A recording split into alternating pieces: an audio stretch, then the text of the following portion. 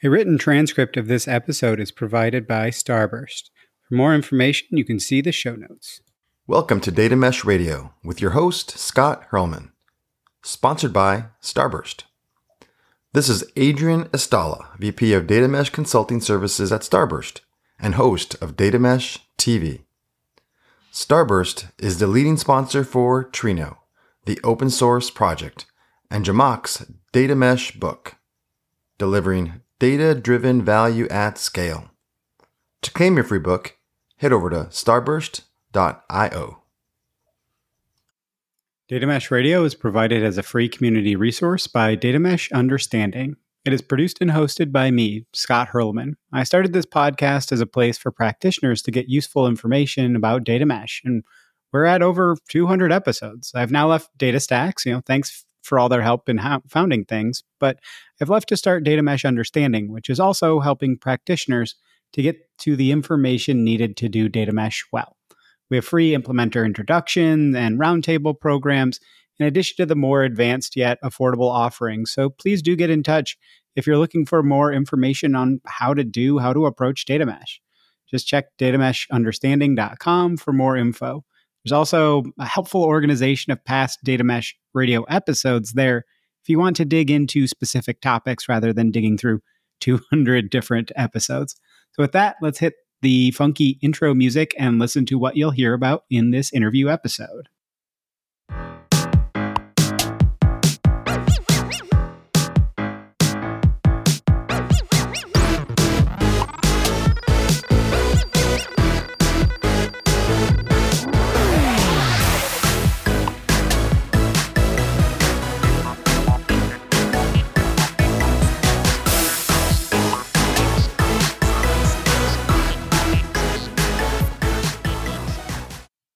Bottom line up front, what are you going to hear about and learn about in this episode? I interviewed Mahmoud Yassin, a lead data architect at ABN AMRO.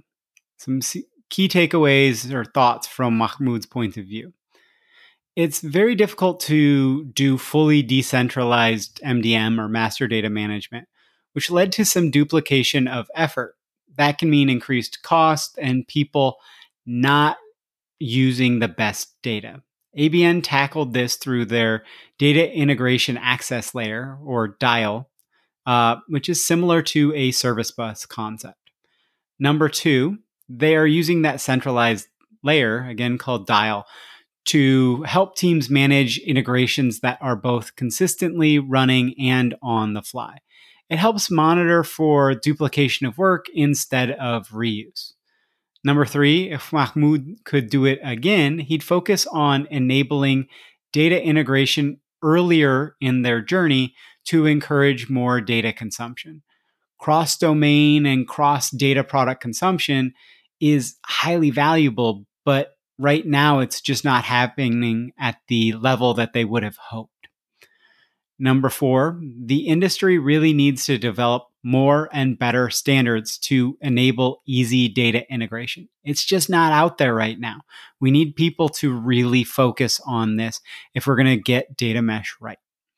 Number five, data mesh and similar decentralized data approaches cannot fully decentralize everything. Look for places to centralize offering in a platform or platform-like approach that can be leveraged by the decentralized teams. I think this is something that a lot of people mistake when thinking about data mesh. You don't decentralize everything. Number six, most current data technology licensing models aren't well designed for or suited to doing decentralized data. It's easy to pay a lot if you aren't careful, or even if you are careful. So really keep an eye on that. Don't do things for the sake of doing them. Really think about especially when people think about kind of, should I do this in streaming or can I do it in batch? Can I do this in do I have to do this in a super performant matter? Or can I kind of fudge a little bit on performance? Number seven, a tough but necessary mentality shift is not thinking about being quote unquote done once data is delivered. That's data projects. That's not data as a product. That's not that data product thinking. Number 8, try to keep as much work as possible within the domain boundary when doing data work. Of course, cross-domain communication is key, but try to limit the actual work dependency on other domains if possible. Jesse Anderson talked about there's a 12x time increase when you are doing cross-domain work. If it's just within the team, it's 1/12 of the amount of time and effort to actually move forward per his research. Number 9, a data marketplace enables organizations to more easily create a standardized experience across data products and make data discovery much easier. You don't necessarily have to tie your cost allocation models to the marketplace concept. You don't have to think about it with like this real monetization bent. You can use a marketplace to create an experience, and that's totally okay. You don't have to really tie in the economics. Number 10, sharing what analytical queries or data integration recipes people are using has been important for ABN. It drives insights across boundaries and also creates a lower bar to interesting tangential insight creation and development, right? If you've got a recipe that's available for somebody created this recipe because combining these data from these 4 different domains really comes up with something that's really interesting, somebody can easily take that and augment it for their own practices. Number 11, you should consider not allowing integrations across multiple data products by default. Producers should be able to stop integrations for compliance purposes, but also because the integration might not actually provide good or valuable or correct insights. The producing domain, this is again per Mahmoud's view, should be able to say, no, you shouldn't do that integration. Let's actually talk about it. Number 12, and finally, traditional ETL development is about translating the business needs to code. But centralized IT usually can't deeply understand the business context and needs, so they deliver substandard solutions. If you consider that business needs evolve, it gets even worse. I think a lot of people that are looking at data mesh understand this. This is one of the big pain points, but it's good to reiterate these things from time to time. Okay, enough of just me. Let's hear from our awesome guest in this interview episode.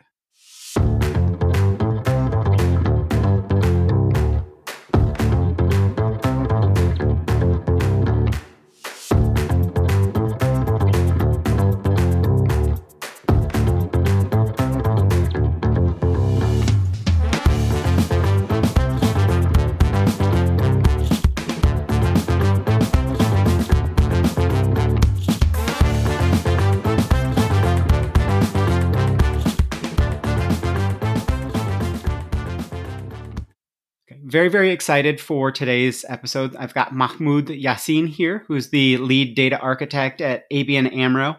And we're going to be talking about a lot of different things. If you're not familiar, ABN AMRO has been on a data mesh journey before the concept of data mesh was really even out there. Their journey has looked a lot like what Zhamak has talked about. Piet-Hein Strengholt, who was formerly at ABN AMRO, did a book kind of about what they were looking to do called Data Management at Scale, I believe is what it's called. And so just a lot of interesting things, a lot of learnings about what they've seen that works and what doesn't work over the last 3 to 4 years. And so I think it's really going to be helpful for people to see somebody who's kind of far down this journey and what they've learned and what are some of the anti-patterns as well, so that we can help people avoid those. So Mahmoud, if you don't mind, if you could give people a bit of an introduction to yourself, and then we can jump into the topics at hand. Yeah, thanks a lot, Scott, for having me in Data Mesh Radio. I'm really happy to be here with you. And my name is Mahmoud, as you said it correctly.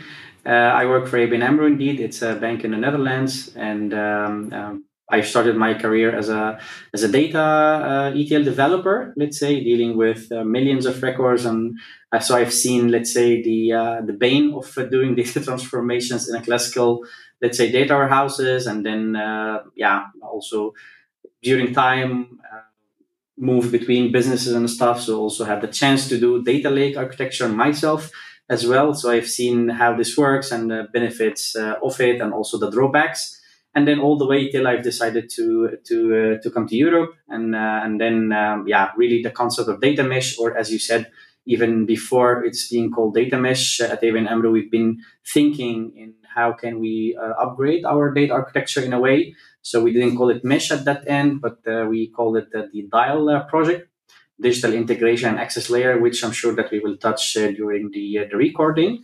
And I've been with ABN AMRO for almost 5 years, trying to help a company build that new architecture. And as you said, we're quite, let's say, not there yet, but at least we are not starting from zero. So the project has started already, I think, 2018. So almost 4 years now. So I'm excited to share the bronze and the pain points, as you said, because it's about sharing knowledge. And quite happy and excited to do the talk with you today.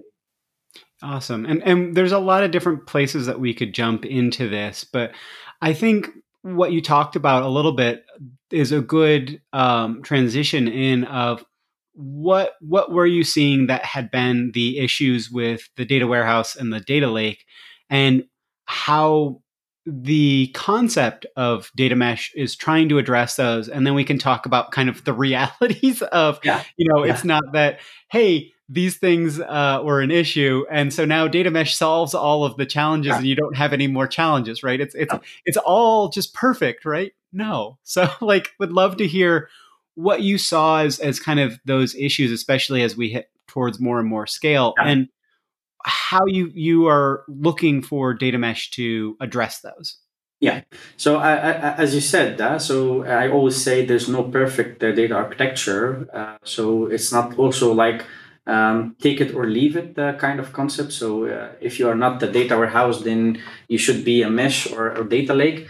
And I always say you should choose what fits your company, and also it's okay to mix and match. So there are certain aspects definitely that the data or the classic data warehouse is good at. Same for lake, same for mesh, same from whatever will come next. And it is just a matter of choosing the best architecture, even custom architecture that fits your organization. But back to your question, yeah. So when I started as an ETL developer, I was in the IT department, of course, and then the main struggle was how to translate the business needs into code, and then get feedback on it, and then get it to action or to take a decision. And of course, this is not super easy if you have like an IT person trying to understand the business of what's going on. So often we go to a meetings with the finance, with risk, with many departments. Okay, they try to give us, or let's say, spoon feed us, let's say, the business. So try to put us in their shoe, and that's quite hard, to be honest, right? Because let's say your background, your experience, and the stuff that they're looking at is not the same angle that you are looking from it from an IT perspective. And that always led to, let's say, that you don't get the idea in the first time, second time. Maybe if you're into the topic and you've done some R&D and stuff, you started to make sense. And I remember a very complex project about billing in telecommunication. And then I was trying to understand how the billing system works. And in order to create an ETL job that does, let's say, evaluation of the customer usage versus their rate plan of let's say, of their mobile subscription. And that was horrible. So I had to understand finance and how billing works, and a bunch of other things that was super complex. And for me, that's one of the, let's say, disadvantages of putting everything in that central IT team to manage business processes and business demand. And at a certain point of time, this is really not scalable, because data mesh, I think, is all about scalability. If you have a small business, maybe the classic data house is actually more than perfect for you. But if you really want to scale that into really, really the speed of data that we are getting, and if you're a big organization that deals with millions and billions of records and terabytes, etc., then that team will become the bottleneck for sure. There's no doubt about that, because they have a limited capacity. No, it's not also about putting people and scaling it up. It's a little bit on the mentality and the ownership. And that also is the same actually in the data lake. It's data lake is just deals with the way we interact with the data differently. but the same problem exists. And that's why I really like that concept of data mesh, where the domain gets the ownership of what they own, both, let's say, online transactional processing systems and also analytical processing, because it's sort of a game changer. You push the game towards the people who understand, and it is their responsibility to make their own even IT teams, if they have such a setup, understand that they live together, they work together, they are daily in the stand-ups together. So it is much easier than dealing with a completely different team, a centralized team sitting in an IT somewhere and trying to do, let's say, the same idea. So that part I really like about data mesh, and I really find this concept or principle is very fascinating. And if you manage to do it, it's going to help a lot the organization. Yeah, and a couple of things. One, I mean, you and I both know this, right? Like, it's coming through, but I always want to be somewhat clear with people about it's not that the data warehouse or the data lake technologies are the issue. It's that No. the way that we've used them in that centralized approach, Yeah. right? A lot of data mesh, by the way, is in my opinion, and the way I intercept it, is a mentality shift, right? Yes. Rather than anything else. Because concept like, okay, the data as a product, that's a mentality shift. The domain ownership, that's a mentality shift that people need to kind of grasp and understand in order to really feel that this product that I have, this piece of data, is truly a product that I want to aim to own, and I want to guard, and I want to be, let's say, sexy, and people like to buy it, right? And then that's a game changer in the classical ways of thinking. That's indeed my system. I get data out of it for analytics. I throw it away to, let's say, the data warehouse, data lake. Good luck, I've done my job. If there's a comment, a feedback, a review, it has to go to a system, to a team, to a team. Then it comes to me that, okay, I've delivered the data. That's not my problem anymore. And that is a really mentality shift. And that's what also I like about those two principles in the data mesh. And the other aspect that I thought was interesting is something that's come up more and more was when you said, the second or the third try, and that you still didn't always get the context and you still didn't always get it right. This is something that I'm seeing. I think it was Bjorn Smedman in his episode talked about.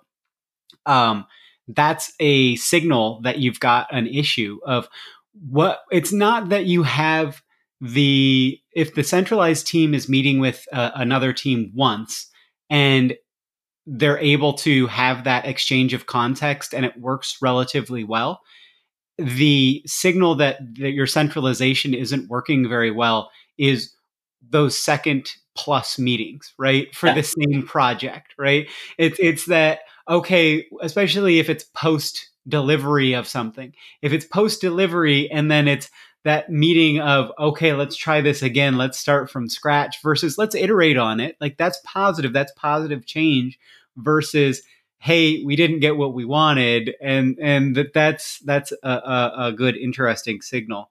And I liked what you said as well of that kind of handoff of I did my job. I delivered the data. I'm moving on to the next thing. Oh, you want to change to this?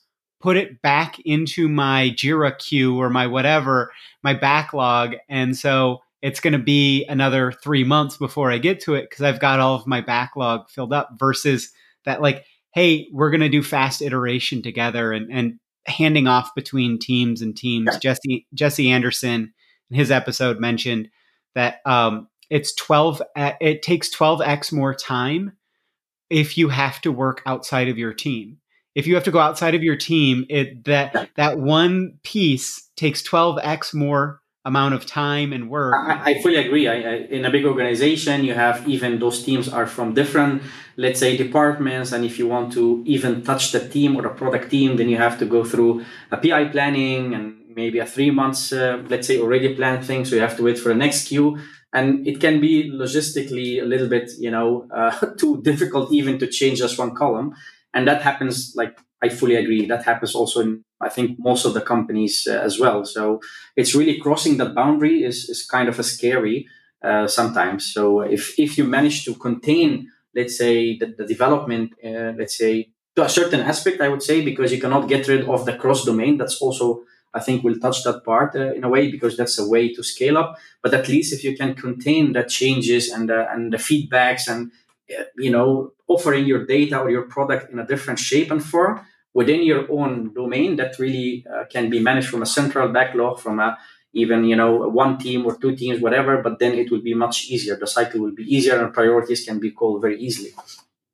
Yeah, and that's I think Pete Hine in one of his articles, or maybe it was in a conversation I had with him, said, you try to localize the work, but you don't localize the communication. So you still have that cross boundary work, or that cross domain communication, but it's not that there's much cross boundary work if you can avoid it, because it's like, okay, what do I have to do within my own domain to work with this? And sometimes there's collaboration needed, but a lot of times it's like, if you're really clear with what you're doing, it can be combined into another data product or whatever relatively easily, because you've set what you're going to create, and that you're not saying, okay, we're going to do a cross-domain collaboration on this data product. Is we're going to serve what needs to get served, and we're going to create it as a product and move forward. So I think that mentality shift that you were talking about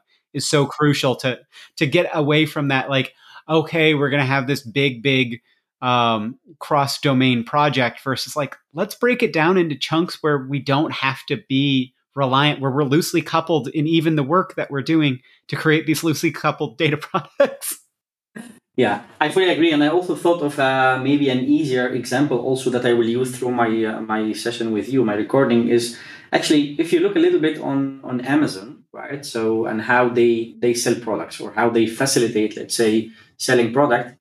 This example really resonates with me when it comes to data mesh, because you have, let's say, a producer, of a product, and you have a consumer of a product, and the role of Amazon, I think we will touch upon it in the next questions, is really crucial and can be very much, mapped to data mesh. So, for example, if you have a phone, or if you're a phone manufacturer, let's say Apple or Samsung, and you want to offer your product to be sold in Amazon, if there's a bad review, who picks this up? It's not Amazon, right? So it goes directly. Amazon facilitates, like, the communication, but then the one who gets on their feet will be the producer, because they want to have the best product ever. And then they want to know why this is angry, and then they start reach out to the consumer, and then have the next version, or update it, or do something, or even compensate the consumer at a certain point of time. And that kind of analogy really makes it easier for me when I want ever to explain data mesh, because if you have such a thing, instead of course the product, the physical product, you're talking about data. Similarly, you can see it, or you can make it quite a little bit easier, in my opinion. And I'm gonna build up on this story, I think, in our talk. Yeah, and I think that product management learnings from outside of software, because most people are like, oh, I should do data as a product, I'm going to just go to software product management. And I think that physical goods product management is really a useful analogy to think about, because there are so many additional aspects, and that it's not like software product management. There are some really good things to take from that, but it's also like, what is my actual demand? What is my, like, how do I do internal data product marketing? How do I actually kind of test the market for what do people actually want? I'm thinking about creating this. Is there demand, or do I only wait for people to come to me and say, I want this? No, you want to be out there and kind of being innovative and having those conversations. So I like pretty much everything you're saying. So you had talked about a little bit about this, and I'd love to weave in kind of the journey and what went well, what you do differently, what's still really hard, and all of that. But let's start with kind of, we talked a little bit about that centralization, decentralization, right? Centralization is a benefit until it's not a benefit, right? If you're a small company, centralization is, the cost of decentralization is far too high. But like, as you're going along, there's so many different things that you need to figure out how decentralized or how centralized it is.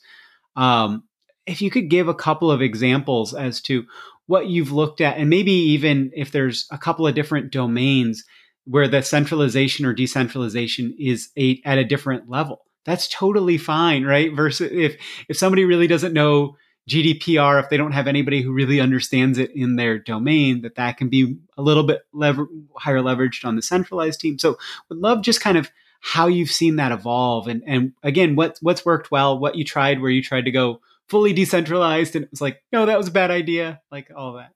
Yeah, so of course, decentralization is one of the main, always, nice, interesting points to discuss when it comes to data mesh because, yeah, I think the theory, let's say, as it stands, goes for full decentralization, and of course, for not for everything because the governance layer you need to have, let's say, solid and cross all the domains. So that one is clear, but also when we thought a little bit of a fully decentralization, we kind of thought of benefits also of centralization to a certain extent. So, what's kind of neglected in data mesh is the amount of effort that you want to do if you go with a full decentralization when it comes, for example, to master data management. So if you want to build this golden record of your customer, the customer 360 record that always ensures that what the customer is about and where he lives, etc.,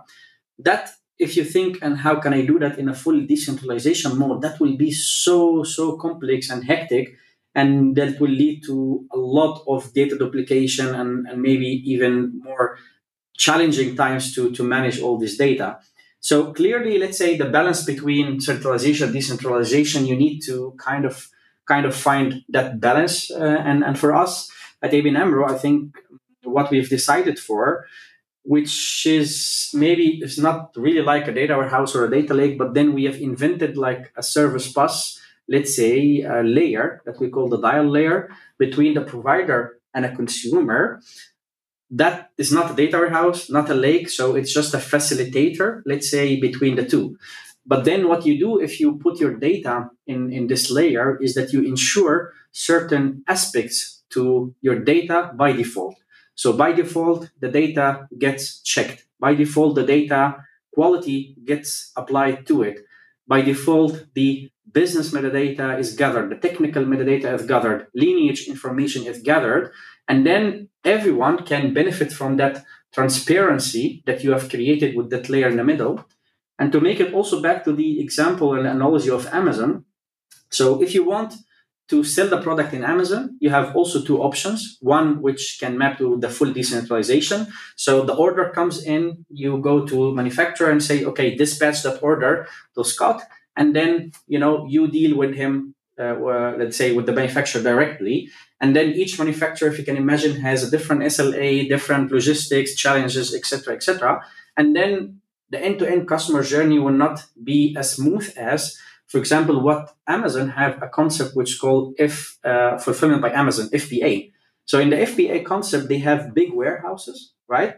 In every country, whatever, scattered. And then you as a provider give your product or deliver it as a bulk to that fulfillment center.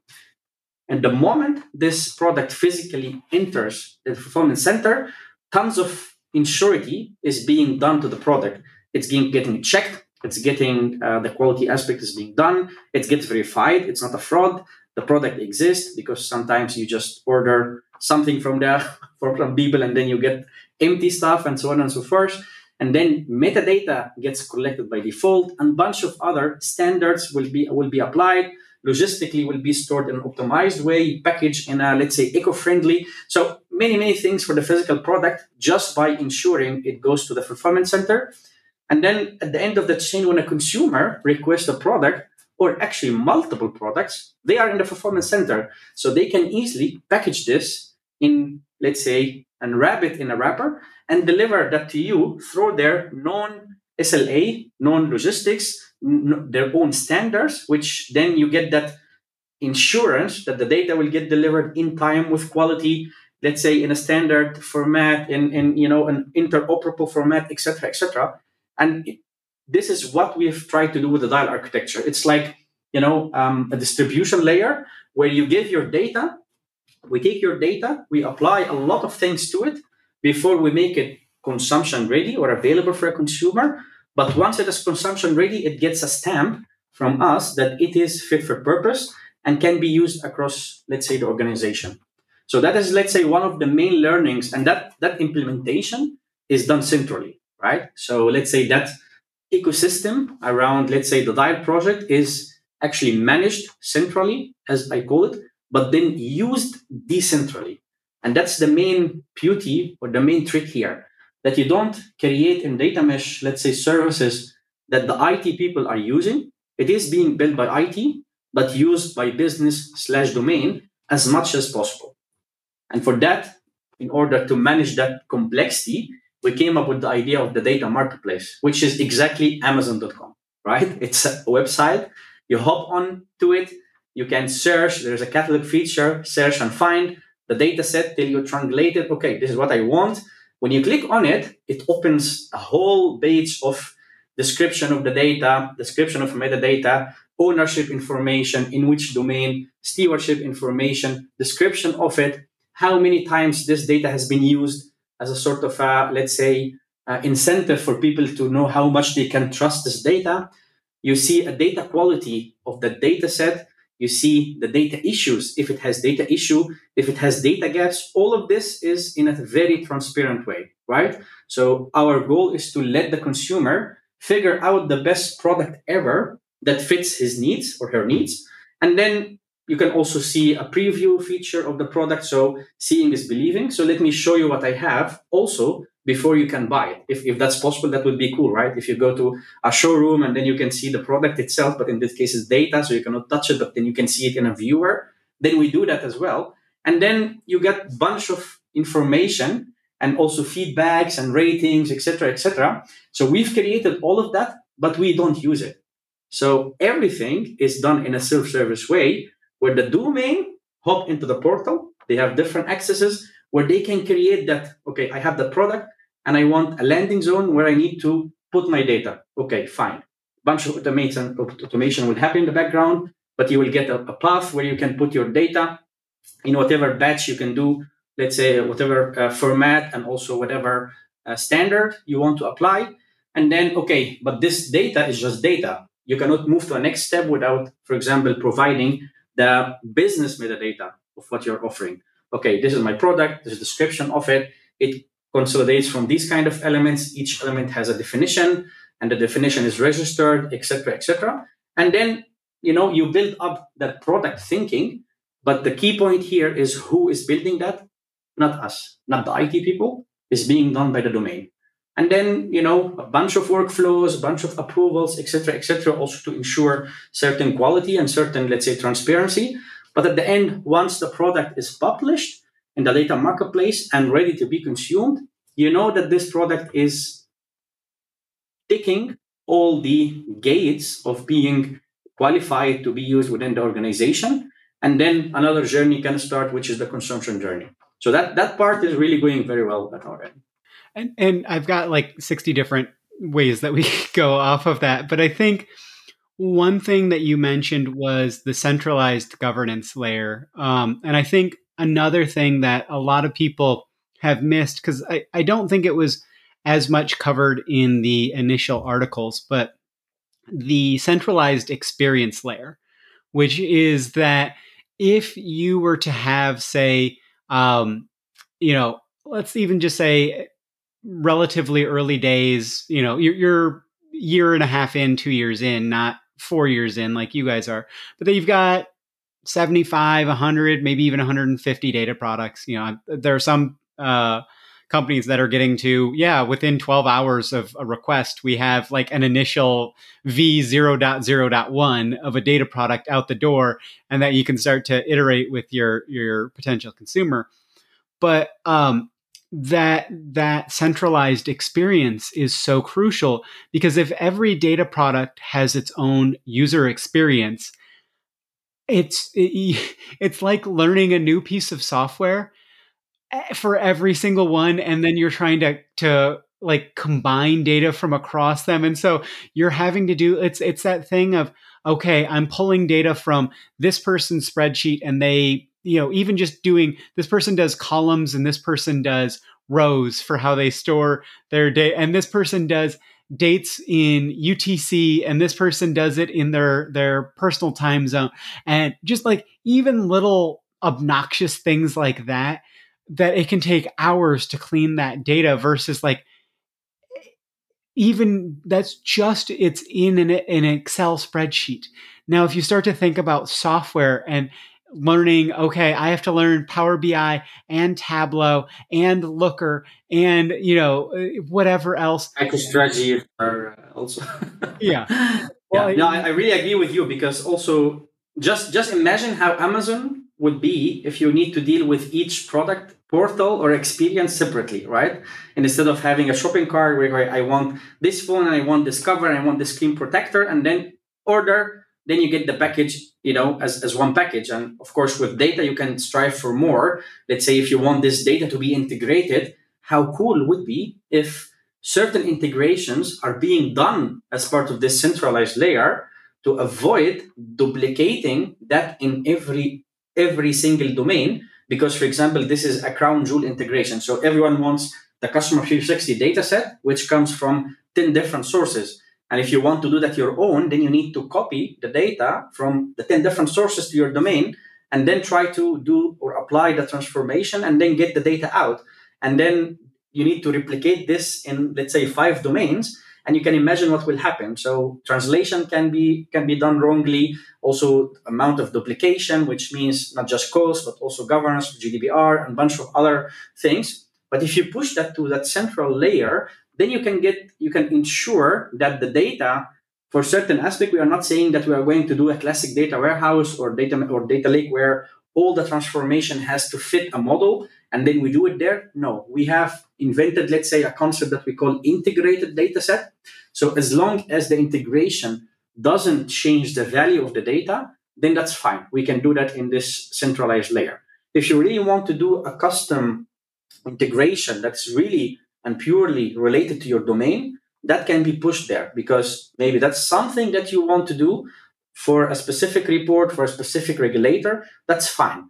But for the common, let's say, integrations that, let's say, will cover maybe 60 or 70% of what people are looking for, how cool would it be if this can be generalized and then done in a central place? And that centralization can also be virtual, right? So let's not underestimate the power of virtualization here. So it doesn't have to be physically kind of, integrated. It can be also logically or let's say on the fly integration for certain aspects. And of course, for certain cases, if you want to cache this in, then we have came with also a concept where you can physically store that integration. We call it the data access store in our architecture. And then that can be, for performance reasons, can be reused. So centralization is not a bad thing. As you said, I really like your statement, unless it fails to, let's say, give the purpose. And we have the lesson that we've learned that if you centralize this layer, you are in much, much more control than replicating this centralized layer in every domain. And to be honest, also there you will pay a lot. And also the tools are not designed for that. And that's maybe a very important aspect, that the technologies that we have now around data, they have been built, the architecture of it has been built for quite some years now based on the concept of data, classic data warehouse. Like, okay, I have this big machine that's in a data center centrally, and then I put everything on it and then figure out what to do with it. And that is really, it will take, in my opinion, quite some years for the tools and technologies also to mature to, for example, being, let's say, centrally managed, but then decentrally used, right? That is how maybe I've seen some tools now doing that. So, for example, Microsoft Purview is heading into that direction. So it is a central tool that can be implemented on the tenant level, organization level, but you can use it decentrally by each product or domain separately. But still, you have that control plane layer, let's say, to administrate, to ensure certain quality, certain standard, etc., etc. So, I think also technology we need to give it some time also to digest the concept of mesh, and then maybe at a certain point of time we can be fully decentralization. I don't know, but for now, if you try to do that, first of all, you pay a lot of money because licensing and is not done to be decentralized, and also duplication of the data, the complexity of the data that you need to deal with. So maybe till the technology catch up with the theory, then our advice is to, let's say, do the data exchange maybe in a central layer, but then, as I said, develop it centrally, but try to make it used decentrally. And self-service is a great, let's say, keyword here, that if you manage to create that, to let the domain teams manage their own product, let's say like what Amazon does with their product in the portal, that is pure beauty, in my opinion. You made a bunch of different really good points in there that I want to talk to, but one was that centralized integration layer. I think is an important concept. Or, one of the first interviews I did was with Juanes Rosiers, and he was at DPG Media, and what they did was, instead of having that centralized integration layer in most aspects, what they did was actually swim upstream, push upstream. And what that meant was that if you were a downstream consumer, I think it's a lot more difficult with a company at your size and your complexity level. But anybody that was downstream consuming information from a domain, that information was pushed up to that domain. And there was kind of everyone should understand how your data is being consumed downstream. That doesn't mean that you have to make changes, but it may be that kind of that central integration layer that you're talking about. It's the same concept of, well, if we've got 5 different people that are using this information that's been transformed in this way, we should just push that into the initial data product. Now, if you do have that customer 360 view, that's not really possible because there are, like you said, 10 different domains that are publishing into it. So you can't have each one of those domains own the other 9 pieces from other domains and things. But you should think about pushing that up so that way at least they know that this transformation is happening, and then they can make a conscious decision. Oh, I've seen 4 different people that are transforming it in this way, and they're all doing it slightly differently. And I think the correct way to do it is, this first way. So I'm going to have that discussion with everybody and say, hey, here's why we think you should use this. And you have a higher quality source because we're doing it live, and that you're not having any delay, and that you're not having that repeat of that. Master data management is somewhat about we want to make sure that we understand that this is the right information, but it's also that duplication of what you said, of like not doing the same work or essentially the same work, where it's like, okay, somebody is transforming these 4 columns and somebody else is transforming column 1, 2, 3, and 5 and transforming a new column of 5.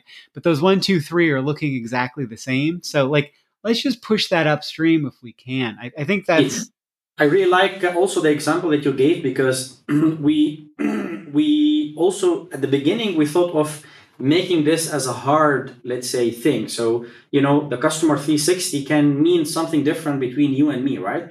So this also evolved a little bit in our thinking, and we came up with, okay, this cannot be like one size fits all, right? So what we are going to do in the next phase is that we are going to create an integration recipe of how this integrated data has been built, also transparently, right? So you will go to the data marketplace, you will see that piece of integration that has been done by Scott for this particular use case, and then this is the recipe of how this has been done. Now you want to look into this, then you can see, okay, he's done this, he used this key, and then he filtered on that, and then he eliminated certain aspects, and then you have the option, couple of options. Okay, maybe it is exactly what I'm looking for, and don't underestimate that as well. Then you can say, okay, I just want the same, right? But you have also the option to clone the recipe, let's say, and create your own version of this integrated data set, and then add your own, let's say, logic to it, and then publish it to the data marketplace. Then you have 2 different variations, but that's healthy and that's fine, because maybe a third consumer will come in, then they will see, okay, for this customer 360, I have the version of Mahmoud and the version of Scott. And then the difference between them is Mahmoud looks at it from a finance perspective, and let's say Scott looks at it from a, let's say, risk perspective. Then the third one can decide, okay, if they want to reuse one of them, and opting in for that reusing of one of them is much cheaper as well, because the data integration is already known, the recipe is known, and based on your implementation, whether it's a physical persistent of this data, or let's say virtualization, whatever the technique that the company then will apply, then it's just add another, let's say, consumer for this.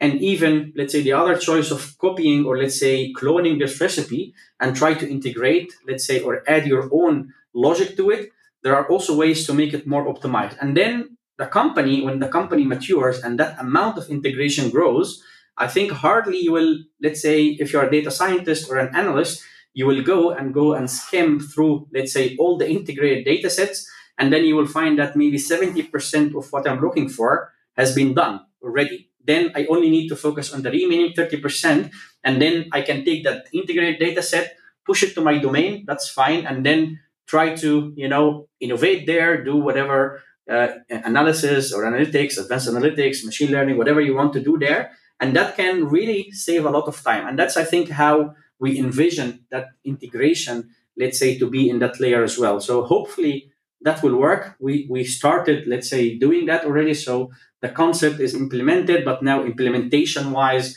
virtualization versus physicalization of the data, how the recipe will work. That is something maybe that we can chat about in a year's time to see how it evolves. But this is at least the line of thinking that we are heading towards. And one question that I've gotten, Chad Sanderson at Convoy especially was kind of pressing me on this, was with those kind of integration recipe type things, are those considered a data product or not?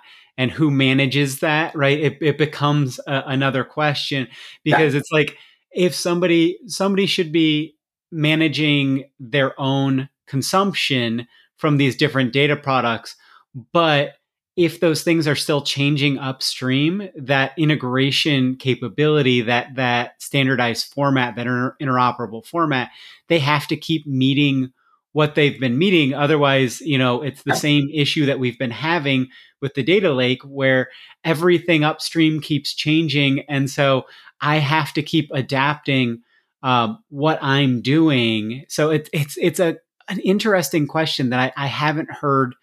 I think you're even saying we'll figure it out in a year because we're going to test like, how does this? So this what we've work? done here. So I think my reply to you is, let's say, it's about data sharing. Let's say between, let's say, the different products, and for that, let's say we've also invented, let's say, a product that we call data sharing agreement application.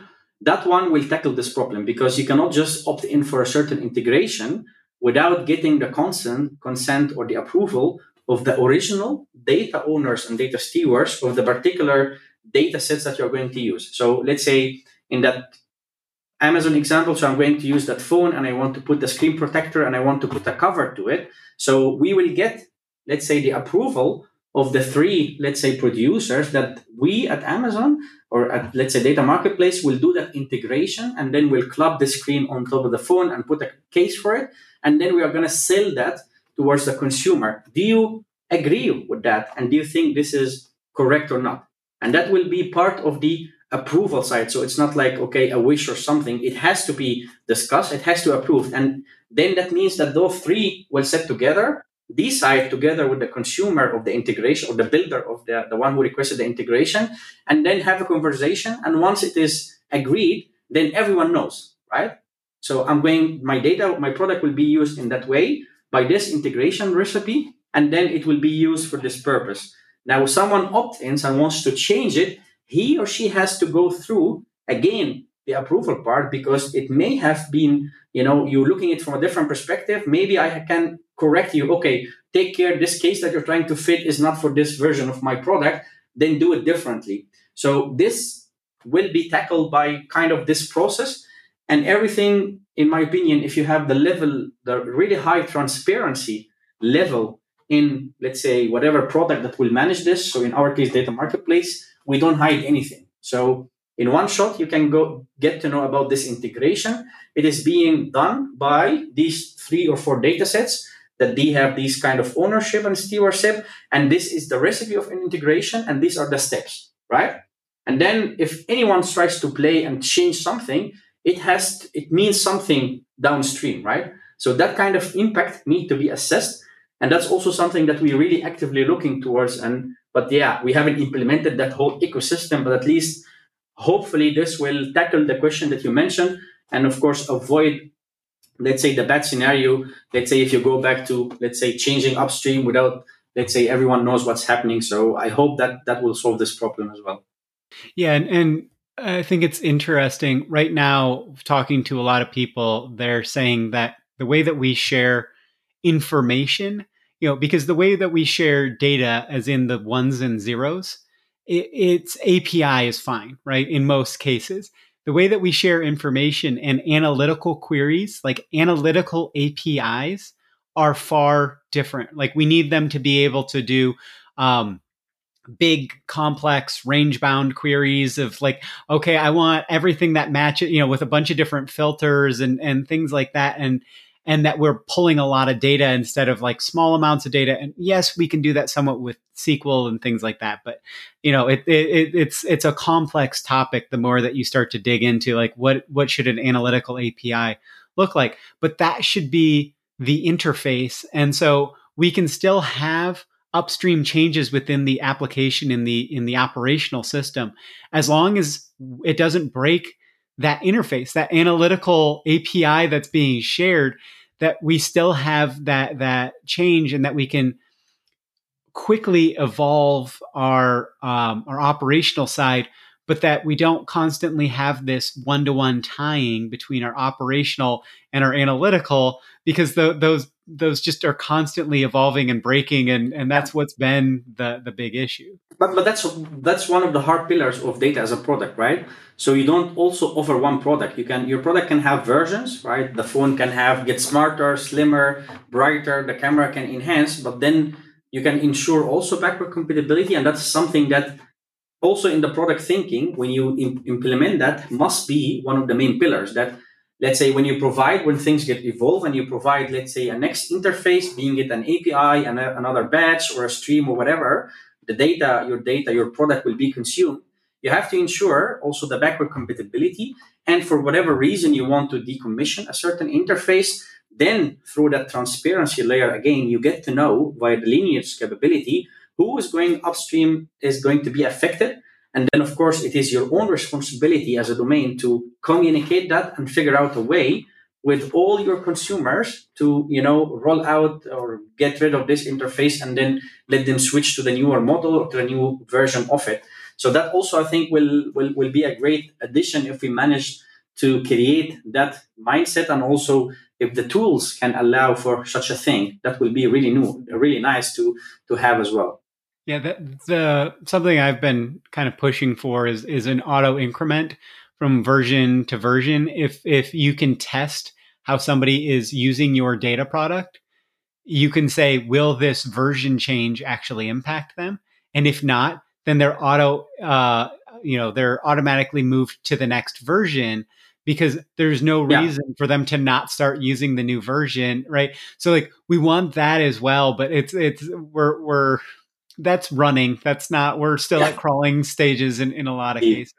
Indeed. So it's just a journey, right? So we have to embrace that there's a journey, and there's no yet. So the direction is clear, but then how to go there. Yeah, over the upcoming, let's say, 4 or 5 years, I think there will be some struggles, and I really believe in what you're doing now, because sharing these experiences and failures and pains and also successes is the key. Let's say, to not just evolve ourselves, but also let the technologies also evolve in that direction.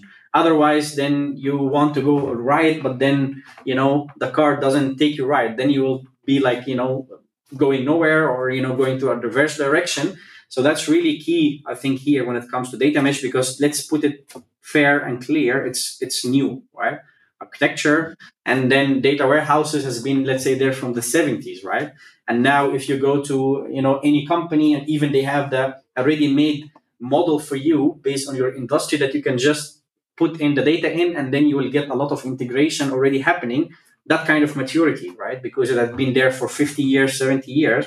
But yeah, data mesh is really, really fairly new. So let's also don't try to, let's say, push too much, because yeah, it will take some time. That aspect that it's a journey is crucial, and that there are pains and there are things that data mesh hasn't fully solved for, and there it's not that okay, you move to this and everything is all of a sudden golden. It's not that data becomes easy. It's that we're making these changes so that we can have that scalability and agility and stuff. You mentioned that there were some failures along the way. If you're comfortable sharing, I would love to hear kind of a couple of places where you tried something and it didn't work. And then we can talk a little bit about why that didn't work. Because, like, the point of this podcast isn't to sell data mesh, it's to talk about how people are actually attempting to do it, what's working well, and what's not, so that we can avoid, we can create our list of anti patterns. We kind of have certain anti patterns of, like,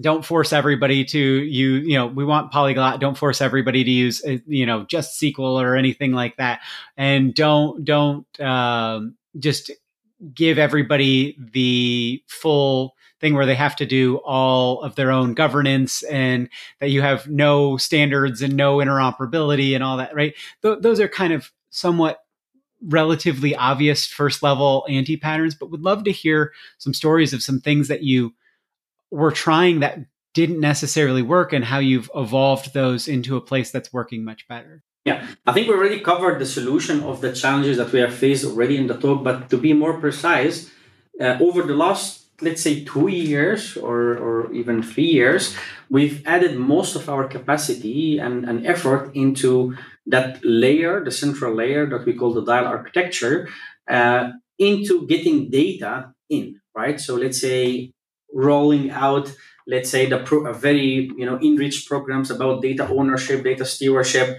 created, let's say, function in the organization in order to realize what this means to you, etc., etc. And that went very well, and now everyone knows about that. And then they started to onboard their data to dial, and then get to know the benefits of doing that. But what we kind of underestimated during this period is that we always said, okay, let's leave the consumption for now and we will figure it out later. But after let's say those scaling up a lot in the sourcing side of getting the data, and if you now look into the ratio of the consumption, it's not actually as what we have hoped. But that makes sense to me, because we didn't invest much there. And that's why I really advise, so don't try to tackle it from one angle only. So try to, let's say, okay, work on the onboarding of your data and whatever solution that you will use, but also think of the consumption and how it will hunt you, even if you don't, let's say, think of it in the same time. That's why, for example, we came it was obvious from the beginning that we need to have an integration kind of thing, but then, okay, how we are going to do it and what kind of a style, virtualization versus, let's say, physicalizing the data, all these stuff just came recently. And we feel like we've maybe, if we could have done that earlier, then we could already have been, let's say, already producing, or let's say consuming data in a much faster rate. And also automation is a key here, because we facilitate a lot of consumption, but then it's done manually. So a team is trying to help everyone, let's say, in the consumer domains to, let's say, realize their how the data should be integrated, etc. But if I have another, let's say, time, if I go back in time, I think we would have then looked into how to automate that from the beginning, which we are going to start anyway nowadays. But the advice was, okay, or maybe my advice is, okay, don't underestimate the consumption side when it comes to data mesh, and also the challenges when it comes to duplication of the data and how you're going to manage that, and how, let's say, hard would it be to know from a lineage point of view and from a metadata management where is what and what's happening to your data. And if you're really in a highly regulated business like ours, that can lead to big fines if you don't know what's happening. And then try to, let's say, avoid the chaos, let's say, of fully decentralization. And then, because it comes with its own also cost in that sense. So I hope that's clear. Yeah, and I think especially on that last point of you don't jump from centralized to decentralized. It's not No. like I talk about, with microservices, there's thin slicing where you take off a microservice at a time. You don't go in and smash your monolith with a hammer and it just goes into a bunch of shards and it works, right? Like you need to think about like what are you actually trying to accomplish, and I think that there's been a lot of talk. It's very interesting because I'm seeing a few different um, kind of patterns emerge around what is the kind of genesis for a data product. What is the factor that causes a data product to get created? Is it that the domain thinks that they have information that they want to share? Is it that there's a specific use case that emerges? There's some people that are focusing on sharing more of their data, but not actually as a product initially. And then that they kind of have low quality data, but everybody understands that it's low quality data. And then people can understand what data is available and on offer. And that they then say, okay, this is the data product that we want to emerge. But then it's kind of weird because it ends up not being like to a specific domain. It'll be like, oh, we want this information from these like 4 different domains. And so then they kind of create these micro data products to almost just serve that specific use case. And so it's very interesting, but I think what you're talking about is something that's, when I talk to people in financial services especially, is that a huge part of this is the regulatory, it is the governance, it is compliance. Like, do you need to have every piece of data integrating with each other up front? No, but you do need to create ways to allow for that. And we don't have standards. Nobody really has published. There's a couple in like bio, life sciences, and things like that. But we need more standards around like how people are actually doing this integration. So it's not that every company has to reinvent the wheel themselves, because right now it's like, okay, do you just kind of do the old like linking key of,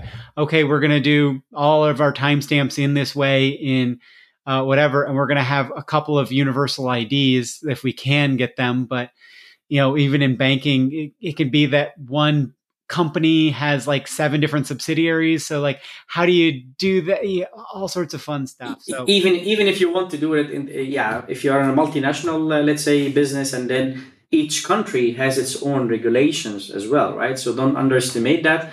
And that also we have to deal with that also in a way. So indeed, I think in the consumption side, we really need to find, let's say, or team up in a way to figure out how can we do, let's say, if possible, standard integrations and so on and so forth.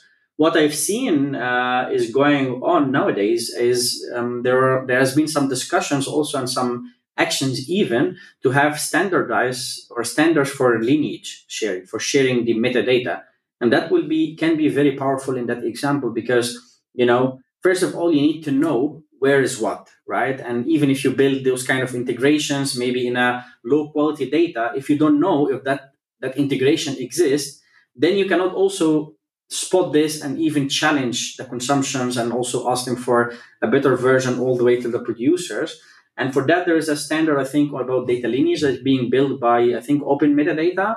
That's the initiative. And then they really strive to create a standard of, of sharing lineage information towards a central capability in your organization, because transparency is the key here. So if you know what is happening where, that will help a lot. But nowadays, each integration can happen in, I don't know, in a specific domain, but you will never know about it as a, let's say, central capability, and that will complicate things moving forward. So I really hope to team up in that area also with many people to figure out how can we solve this.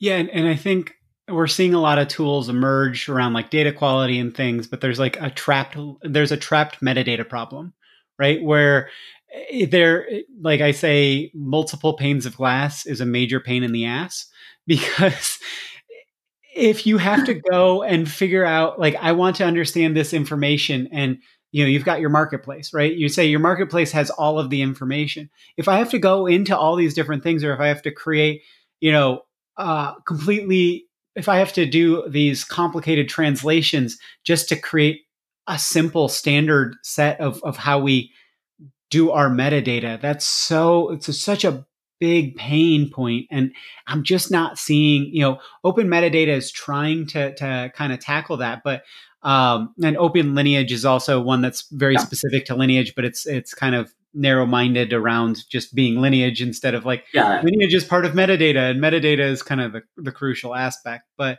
yeah, I think there's just a lot of these challenges. There's a new concept that we're working on actually already for a year now that we call, but then don't hit me, we call it the metadata lake.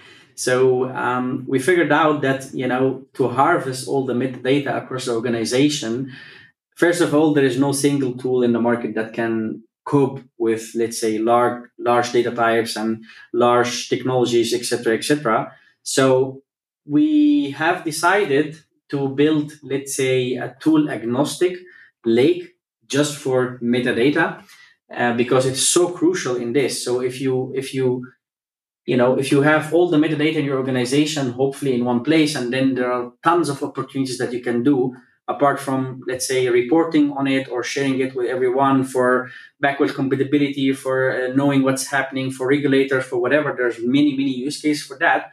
But then we found that we need to have a dedicated focus for metadata. And then, but maybe for another episode, we can talk about, the challenges with the metadata harvesting and how can you build a tool agnostic, let's say, solution. So in our case, we have like 3 or 4 different technologies. They are trying to extract the information or the metadata from all kind of systems that we have in the bank and then put them in that central place, in that case central indeed, because we don't want to do mesh for a metadata anyway. And then we store that data locally, and then we build on top of it a really beautiful use cases. And then it's really useful for lineage, of course, but then for other aspects as well, for operational optimization, for cost optimization, for connecting the dots between the data, the processes, the technologies, and the people as well. But I think that's a topic by its own, and we can maybe chat about it later. Yeah, I was going to say there's another couple of episodes that we could just dig into any of these specific issues. But so I think we've covered a lot of really interesting topics and things. Is there anything we didn't cover that you wanted to cover, or is there any way that you'd like to kind of wrap up the episode? No, I think we covered a lot, but of course the data sharing and the data and the consumption of the data, that's something that I really call for help also for all your audience. If you really have some cool ideas that you want to share or even co-create something together, I'm very open to see how you've done it, and maybe we can team up and try, as you said, also figure out a standard on consumption. I don't know, but really this part will be a little bit complex if you leave it at the end. So let's try to realize that now and figure out way to solve it as well. So I think that's. I tried to launch a thing around that I called Data Moss, which is Data Mesh OSS, just because it's a terrible but it's memorable and it's like something that you can actually search for relatively easily. And I think that's going to be something that emerges in a couple of years. I think I was way too early with it, but I think exactly what you're talking about. We need standardization around just like how do we store events, right? Like how do we store events, and so that there's just a way that, and if people, you make them extensible and things like that, but that people don't have to reinvent, every company doesn't have to reinvent everything each time, and that we can start to say, hey, we tried this and it didn't work, like let's evolve away from this and things like that. So you kind of gave a good summation of what you want people reaching out to you about. But is there anything else that you want people reaching out to you about, and where's the best place as well? Yeah, I think the best place is we can definitely connect to each other. So, through LinkedIn, but also I think I will stick around. Also, you, and I think you also do meetups as well to gather people around and tables, etc. So I would be also very keen to join and then listen and find out or team up with people from these kind of events. And otherwise, I'm really open to and reachable as well. I can share the details of my own with you, and then really welcoming any feedback and also co-creation if that's possible with you as well. Yeah, and I'm hoping to launch in a lot of different countries the physical meetups and like local, and that it's not managed by me, that it is managed by the community, so that we can do I can host grassroots. the first one in the Netherlands for sure. Well, we actually Research that for me. Oh, we you we already we, have. we had one a week or so ago with that was with Pete Hine Ah, nice. and there was I can't remember. Oh, Paolo Plotter from Agile Lab and Ferd Shephers from ING. So Oh, Behind nice. was supposed to actually reach out to invite you, so I've got to give him a little bit of grief. But That's okay. Mahmoud, this has been really great. Really enjoyed the conversation. I think it's going to be really helpful for a lot of folks. So I really want to thank you for taking the time today, and I'd like to thank everyone as well for listening. Thank you. Speak to leader. I'd again like to thank my guest today, Mahmoud Yassin, who's the lead data architect at ABN AMRO. You can find a link to his LinkedIn profile in the show notes as per usual. Thank you. Hopefully, that interview episode was really useful for you. Please do consider getting in touch with guests from the show, from these episodes.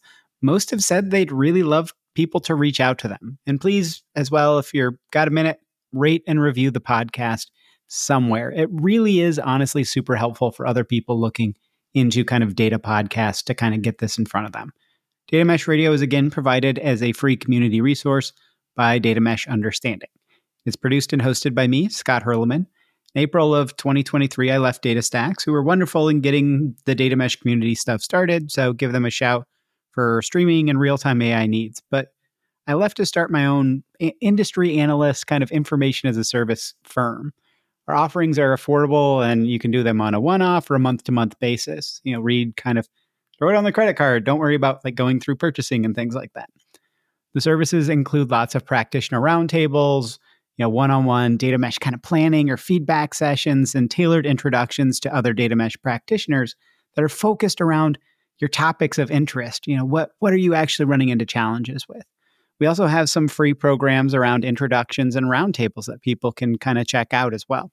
Check the show notes or just go to datameshunderstanding.com for more info or helpful resources. As always, if you have suggestions for guests or topics, please do get in touch as well. And have a wonderful rest of your day. Now let's hear that funky outro music.